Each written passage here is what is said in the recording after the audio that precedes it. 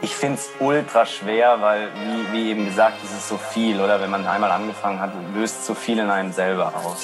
Aber wenn ich es auf den Punkt bringen müsste, ich denke, es ist bestimmt eine unglaubliche Revolution.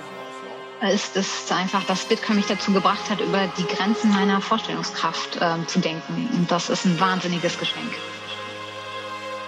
Es gibt nichts anderes, was so statisch ist wie Bitcoin. Und das ist Bitcoin für mich. Für mich ist Bitcoin die Ausrichtung allen Lebens, allen Wertes, jeglicher Gesellschaft, jeglicher Bewegung, die wir in Zukunft sehen werden.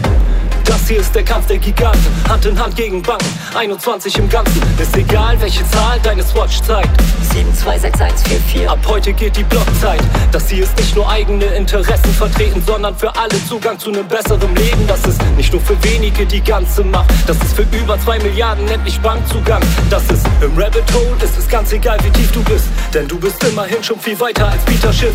Wir vertrauen nicht auf Aussagen, wir vertrauen in den Code. Die EZB ist wie die Bitcoin-Blockchain, sie ist in Not. Je stärker sie regulieren, desto mehr werden wir. Du brauchst uns nicht zu vertrauen, du brauchst nur zu verifizieren. Ist egal, ob du vom Ethereum-Flip träumst. Es gibt Bitcoin und es gibt Shitcoins. Fang an zu verstehen, es lohnt sich mit uns mitzukämpfen. Wer wir sind diese modernen Bitcoin-Menschen. Das Netzwerk wächst, Lightning immer mehr Nodes. Und Doktortitel sind intrinsisch wertlos.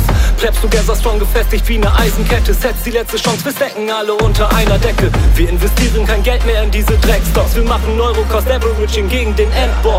Sie wollten mich zerstören, sie wollten dich zerstören. Sie haben uns nicht gehört, fix the money, fix the world supply. Shock, Splatter, Block Lives Matter oder noch besser verbessern. Block Size Matters. Wir sind die Blockchain, eine innere Einheit. Vater Satoshi und 4 Kinder der Freiheit. Bitcoin ist für alle da und gewährt Zuflucht. Die Wall Street trinkt Fat Bull und wir trinken Moon Juice. Am Anfang Verlierer, trotzdem am Ende doch Sieger. Das ist der Eingang zum Ausgang, Aufstand der Blockkrieger. Das ist einzigartig legendär wie Don Pavarotti. Ich will jeden Tag nur Sommer, Sonne und Satoshis. Wir bauen einen Ort, an dem sich alle nicht mehr Mieter nennen. Komm mich besuchen in der 21 Zitadelle. Maurice ist stehen geblieben, wir sind schon im nächsten Block. Währenddessen verarbeitet Höfgen grad den nächsten Schock. Und die Quintessenz, wir haben Holy Bags. Wir wollen only Sets und die wollen only Scams. Die sind der gleiche Müll wie oben in der Fettsitz. Bitcoin ist ein Spiegel und zeigt ihnen, sie sind hässlich. Die EZB aus Papier, lass sie doch runterbrennen. Wir haben solide gebaut, Bitcoin ist ein Fundament. Und was mir wichtig ist, Bitcoin lässt mich nicht im Stich. Ich fühl, dass es richtig ist, Bitcoin hat mich gefixt. Zentralbanken sorgen dafür, dass alles kollabiert. Tag B wird kommen, der Tag, an dem der Dollar stirbt. Ihr könnt Feuern schießen, Bitcoin weiter ignorieren. Bitcoin diffamieren, aber Bitcoin wird passieren. Halt deine Ohren zu bei der Shitcoin-Hysterie. Doch hab ein wachsames Auge bei ihrer Scanner-Dystopie.